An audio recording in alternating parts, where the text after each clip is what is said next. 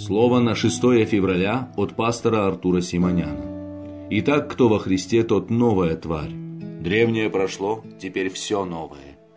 Второе послание Коринфянам, 5 глава, 17 стих.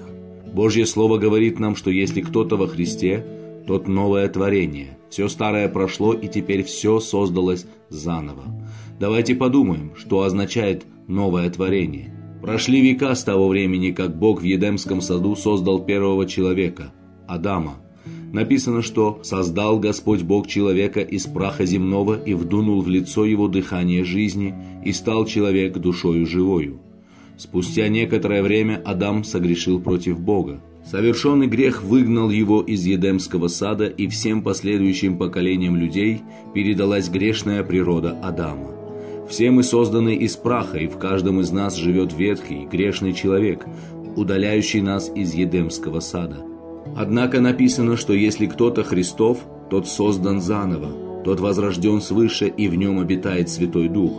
Его силой мы в состоянии отказаться от старых привычек и начать совершенно новую жизнь. Если ваши поступки отдаляют вас от Бога и Едемского сада, значит, в вас еще живет ветхий человек с грешной природой. Возлюбленные, старое прошло, и все стало новым. Давайте откажемся от наших старых привычек, грехов, и позволим Святому Духу вести нас к Богу.